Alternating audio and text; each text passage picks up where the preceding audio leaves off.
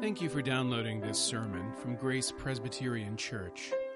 Grace is a church where people seeking more grace, more depth, and more community can start finding their way and sharing their gifts with the world. You can follow us online at graceforsiouxfalls.org.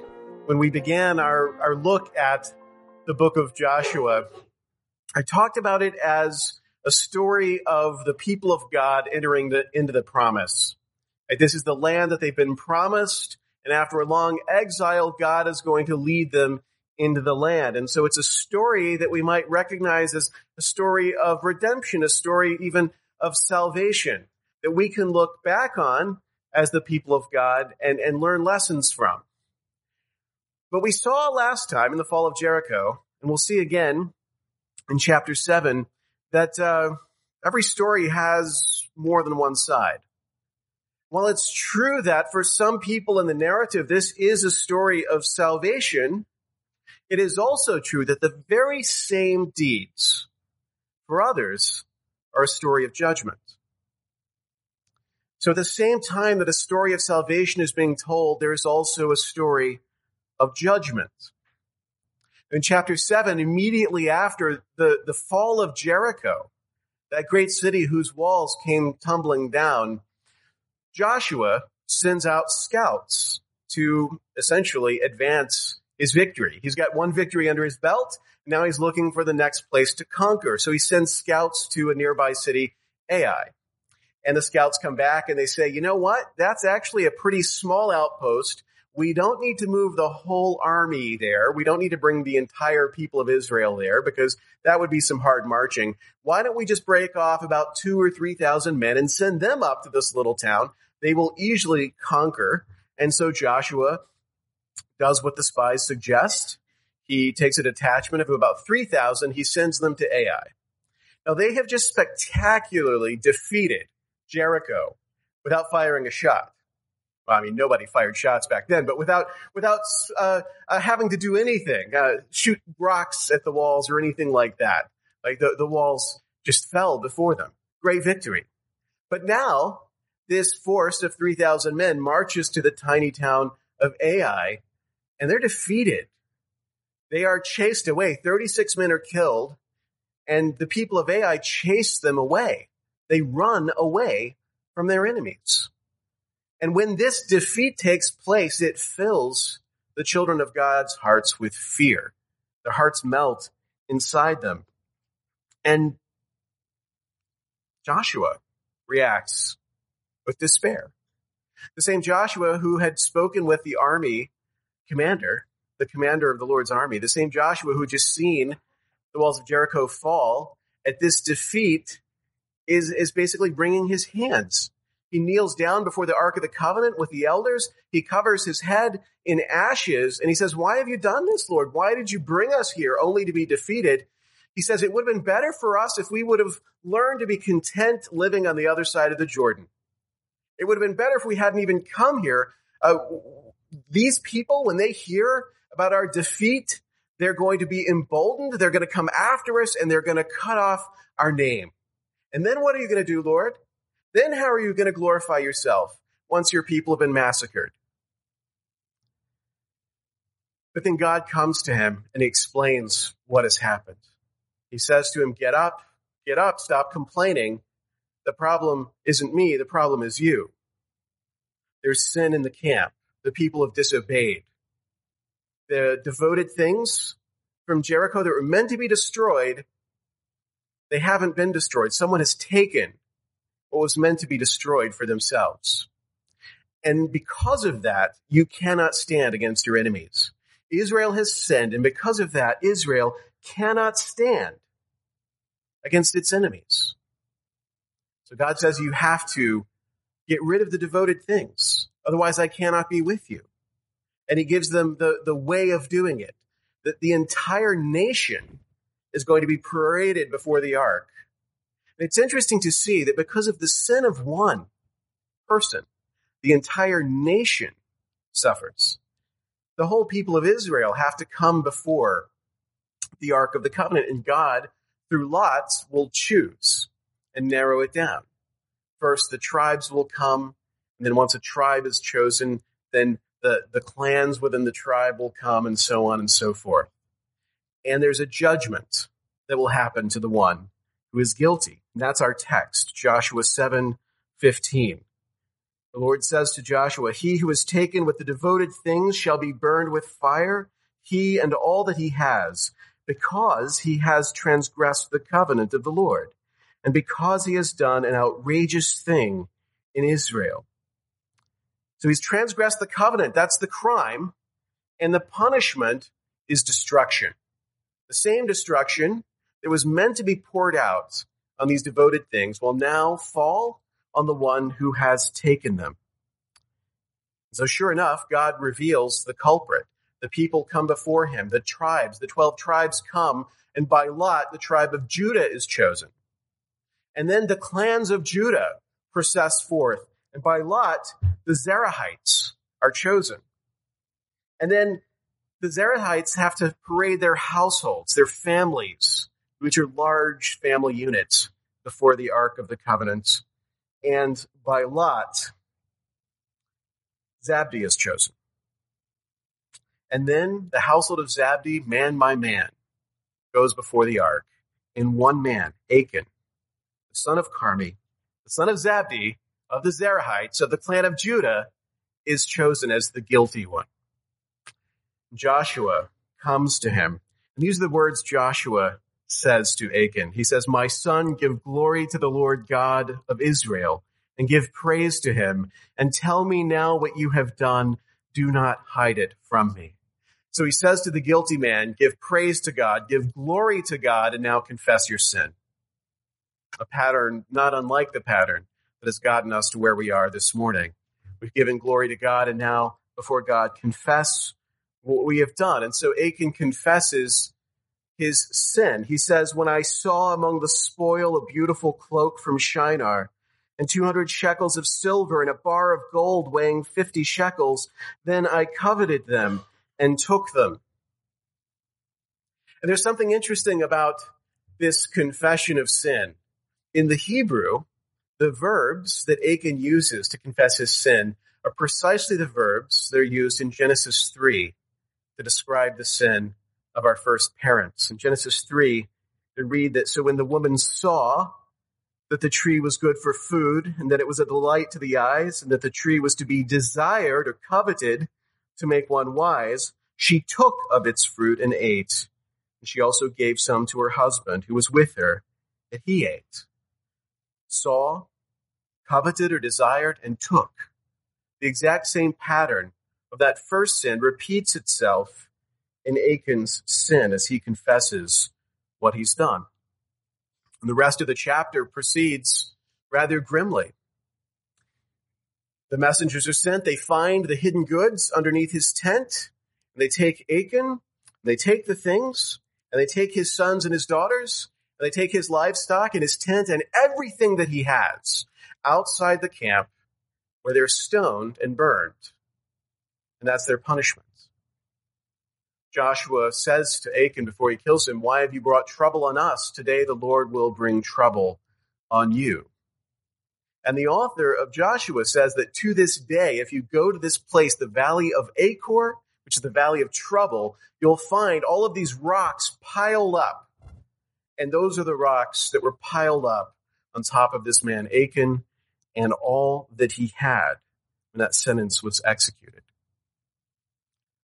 When you think about these two chapters that we've looked at last week and this week together, the fall of Jericho and what happened there, and then the crime of Achan and its penalty, when you look at the big picture, comparing those things, you see this two-sided part of the story that I talked about. Salvation on the one hand and judgment on the other.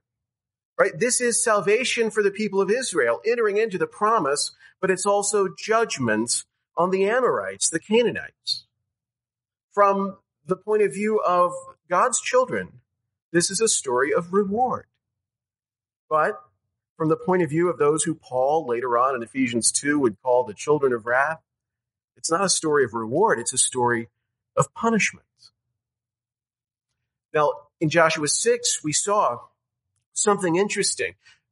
The power of faith to, borrowing again from Paul's terms, the power of faith to transform children of wrath into the children of God. Because not all the Canaanites, not all the Amorites were subject to judgment. Rahab and her family were spared. They moved from one column to the other, so to speak. They moved from judgment to salvation, being united to the people of God through Rahab's faith. And now in Joshua 7, we see another reality that Paul would recognize, that not every member of the visible covenant community is one inwardly by faith.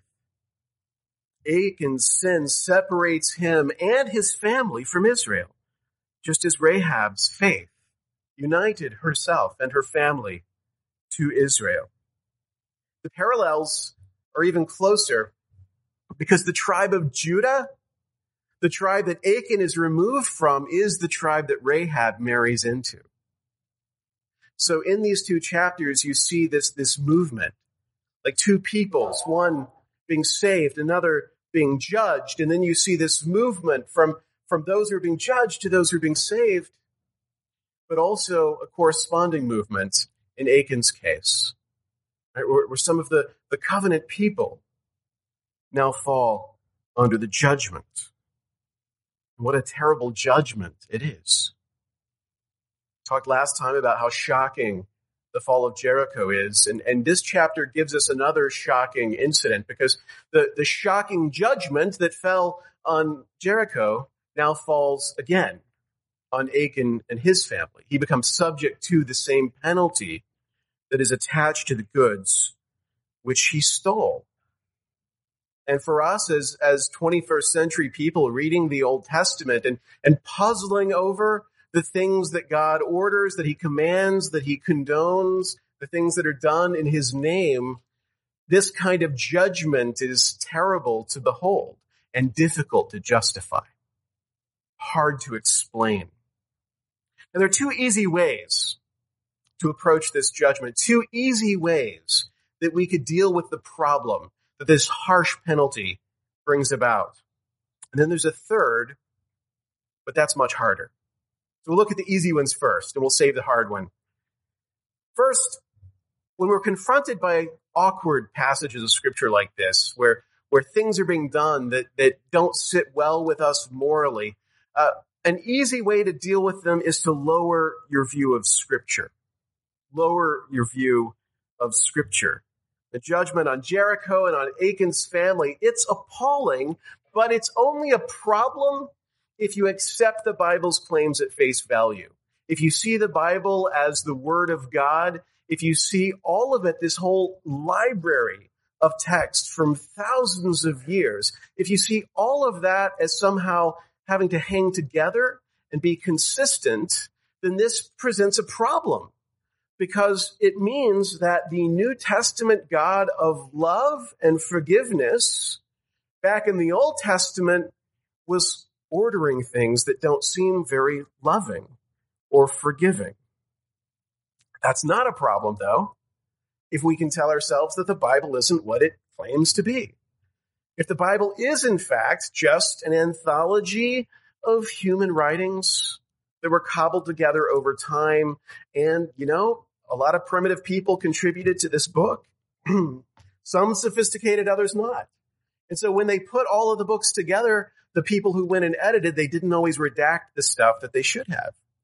So when they put together the loving stuff, the people who had the more advanced loving understanding of God, they didn't go back and take out all the unloving stuff the way they should have. And it's just an awkward reality of the Bible we've inherited. That there's some good parts, but there's also some not so good parts. And the main thing is for enlightened 21st century Christians to not give too much weight to the bad parts and make sure that our faith is grounded in the good stuff and that we don't take too seriously the bad stuff. Whoever wrote this stuff, this book of Joshua, must have been pretty primitive in his understanding of God. He just didn't realize these are things God would never condone. God would have stopped if he could have. He just didn't know. But now we do. Now, a lot of times you hear that attitude towards Scripture, and you associate that with liberal theology. People don't really believe in the inspiration of Scripture, but I would say, practically speaking, a lot of evangelicals also take this kind of an approach to Scripture, where we distance ourselves from the parts we don't like. We think of ourselves as New Testament Christians, and we want to bury the Old Testament a little bit, not pay too much attention to those awkward teachings of the Old Testament. But there are some problems with this easy answer. The first is one I hope we've seen a lot already in this series, which is the profound continuity between Old Testament and New Testament. You think, especially in terms of the idea of covenant, the idea that the promises of the Old Testament are being fulfilled in the New Testament, then if you get rid of the Old Testament and you start burying that, suddenly a lot of the New Testament stops being intelligible. It stops making sense because you lose that thread of continuity, that covenant of grace. It's also interesting, too, if you look at specific cases, if the penalty that Achan receives seems harsh, if you look in Acts chapter 5, you will be similarly shocked by what happens to Ananias and Sapphira, who are guilty of a similar kind of penalty, where they hold back from God things that have been dedicated to him. Ironically, in their case, dedicated to him by them, and yet they hold them back. So when we say to ourselves, looking at Joshua 7, well, the God of love would never do something like this. Well, even in the New Testament, the God of love does things that are inconsistent with our idea of how he ought to behave. Another problem is Jesus, our Lord and Savior, when he looks back at the Old Testament, doesn't see it as an embarrassing collection of old-fashioned documents that have a lesser evolved view of God. Jesus regards the Old Testament as the Word of God. He takes its claims seriously. Jesus is, as I said earlier, named after Joshua and descended from Rahab. Of course, he took these things as authoritative. There's another thing I want you to see, which is that this kind of thing, these judgments being inflicted, are not just shocking to us. Like, you might tell yourself, we know better now, 21st century people. Sure, in the past, people thought it was okay to just, put your enemy to the sword and kill everybody, but now we wouldn't do things like this. It wasn't shocking to them, but it's shocking to us now. But the reality is, this has always been shocking. Even in Scripture, you'll find commands like this given and not obeyed, not just because things are stolen, but sometimes people are spared. It's in the case of King Saul later on. If you look at the history of Christian interpretation as well, you might think that Christian interpreters are more accepting of this sort of thing than modern Christians would be, but that's not true either. If you go back and look at the history of interpretation, ancient interpreters have to confront the brutality, the harshness of these judgments. If you read, for example, Matthew Henry's commentary, Matthew Henry goes to great lengths to try to demonstrate why we shouldn't look at what happens in Joshua 7 as normative, as the kind of way that we can behave now, because he doesn't want Christians to start reading their Old Testament and thinking, hey, we should put all our enemies to the sword because God said so. So this has always been troubling. This has always been difficult, something to try to come to terms with. Lowering your view of Scripture isn't a good solution to the problem. It is an easy answer, but it's not a good answer. So there's a second possibility. We don't want to lower our view of Scripture. We could just lower our view of the condemned. We could just lower our view of the Amorites or of Achan and his family. And this is what theologians have often done. So you'll find a whole sort of history of interpretation where people will explain to you, look, I know this seems harsh, but you have to realize these Amorites, they were really bad. And if you had realized just how bad they were, you would have no problem with them being put to the sword. There's some basis for this. If you go back to the book of Genesis, in Genesis 15, when God is speaking to Abraham and he's predicting the events that are happening in the book of Joshua, the return of God's children to this promised land, God does say to Abraham that the return will be delayed to the fourth generation for the iniquity of the Amorites is not yet complete. So interpreters looking at that have said, okay, well, the Amorites, they've got a lot of iniquity that they're going to do. They're going to be super bad. And so once they've reached that sort of pinnacle of badness, then judgment is going to come upon them. So it's not as shocking as it seems. These people actually do deserve what they get. We shouldn't be shocked by it. We're only shocked because we don't know about their depravity. We don't know about their crimes. Even that, though, seems ultimately unsatisfying because it's kind of hard to talk about the depravity, the crimes of their children. That everyone is put to the sword. Now, some people, even pastors of mine, have said, well, God, because he's all-knowing, looked down the corridors of time, and he anticipated that these infants were going to be especially bad. So it was totally okay to put them to the sword. Okay, if you can justify that in your mind, but what about the donkeys?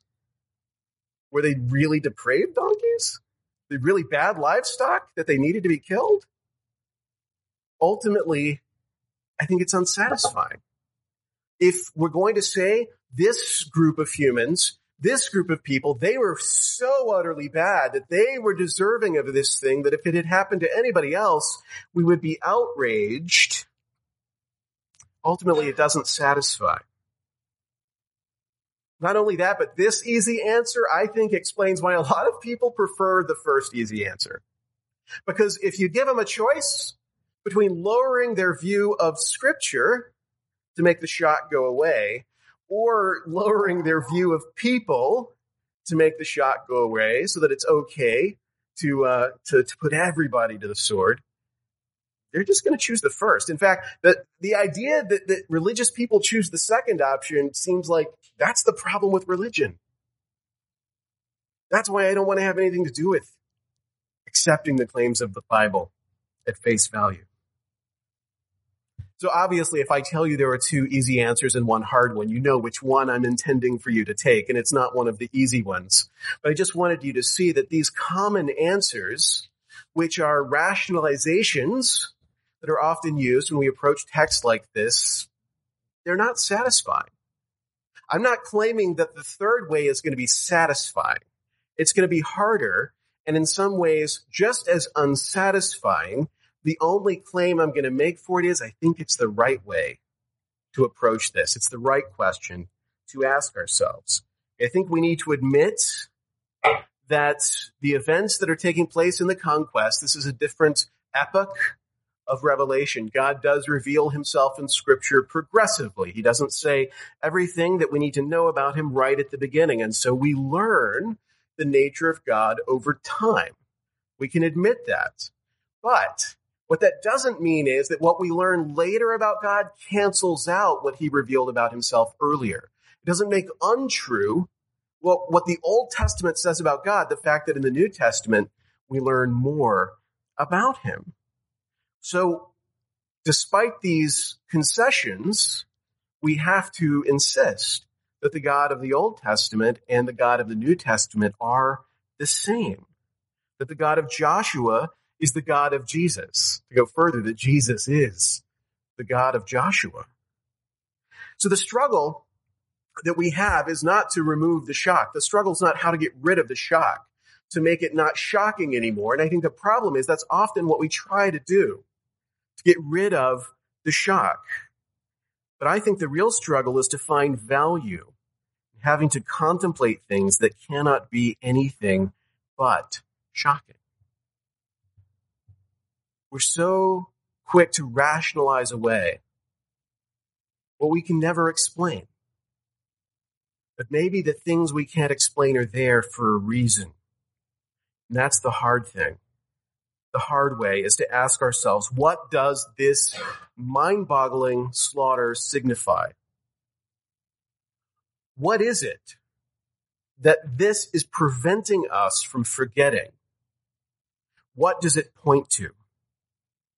If you ask that question long enough, the answer, I think, is going to be that it's pointing to sin and its consequences. In the book of Job, as Job dialogues with his friends, there's something he says to his friends at the end of chapter 19 that sticks in my mind as I think about these judgments.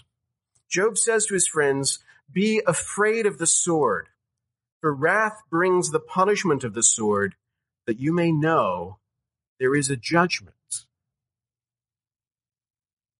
I don't think he's trying to justify violence or say, oh, it's good to fall under the sword.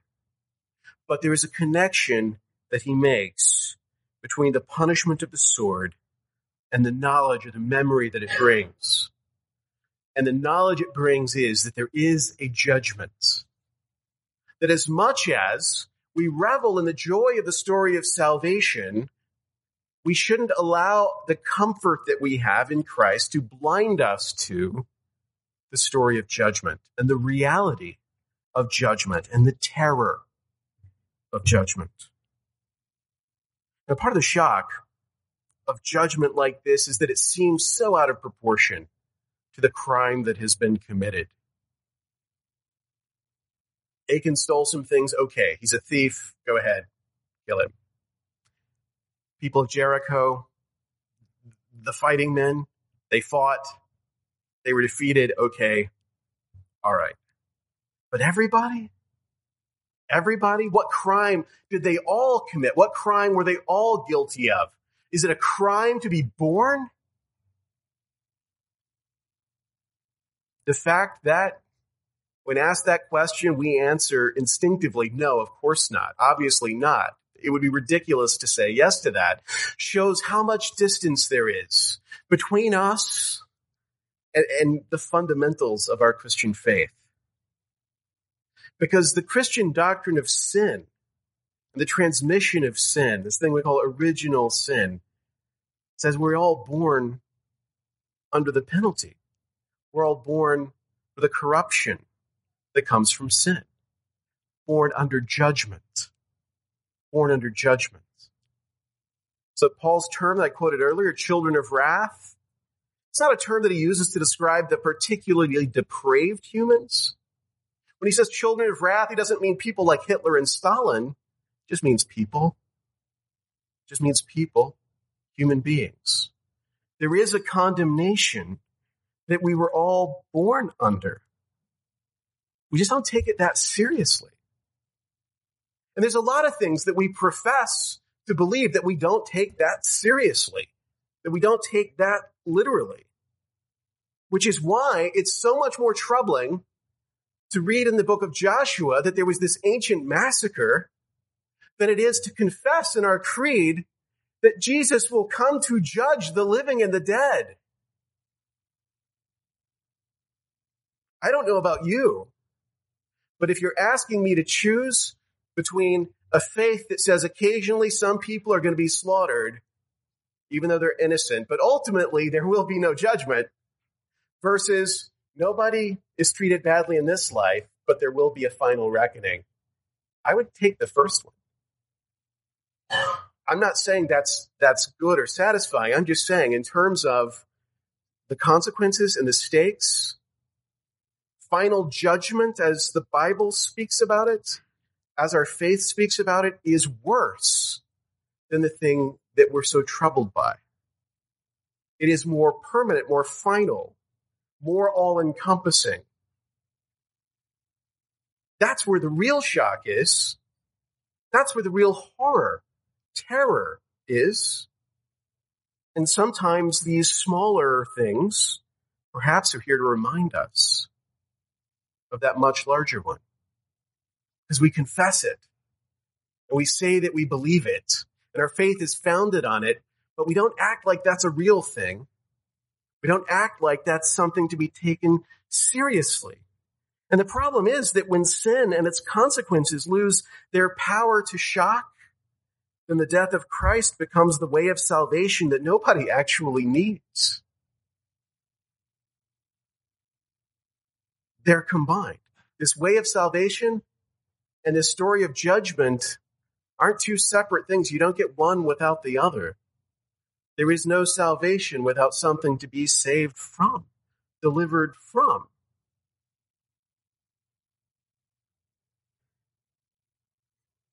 If you think about that comparison between Achan and Rahab earlier, it's interesting. I think about Achan as almost like the anti-Rahab. His story is the opposite of hers. Like she, through faith, unites herself to the people of God. And he, through an act that shows an absence of faith, a lack of faith, separates himself from the people of God. And those actions have larger consequences. They are acting not just for themselves, but also for their families as well. The bigger repercussions. And if you think that way, you think about those parallels, those echoes, then there's another echo that we have to keep in mind. It's not just Rahab and Achan, but also Christ. There was a man who, out of all the people of Israel, was singled out by God, also from the tribe of Judah. A man who was taken outside by the people, outside the camp, and was killed for sin. A man who received the harshest, most terrible judgment, who, unlike any person who endured judgment, was wholly blameless, completely undeserving. And that was our Lord Jesus Christ. Unlike Achan, who was one man whose sin dragged down the whole nation, Jesus was sinless, but he took upon himself the sins of the nation. He wasn't guilty, but he died for the guilty. He received the judgment so that we would not have to endure it. Achan's sin meant that God was no longer with the people. But Jesus Christ is Emmanuel, whose very name proclaims God with us. Through his act, God is with his people, in union with them, combined with them. He endured terrible judgment so that you can enjoy glorious salvation. There's no way, having talked about judgment so much, that we can end on a happy note without devaluing the harshness of what we've seen. And yet, you don't have to be happy to feel joy. The joy as Christians is not that there is no judgment. The joy is that we escape judgment by virtue of the work of Jesus Christ. That Jesus has endured that judgment on our behalf. The reality of judgment on sinners, the reality of judgment on Christ shows us how terrible our sin truly is. A fact that, frankly, is easy to forget. The sins of others stink to heaven. Our own sins are justified. And yet we see what the penalty of sin is in the eyes of God, and suddenly, maybe we're wrong. Maybe we're wrong about our own sin as well. If this is the penalty, then how bad must the fault be? Judgment like this also shows that your sin affects not just you. That sometimes in life we act, we sin, and the consequences leak outside of ourselves. We don't just drag ourselves down, we drag down our families, our clans, our churches, our tribes. We're in this together. Judgment like this also shows that we have no hope apart from Christ.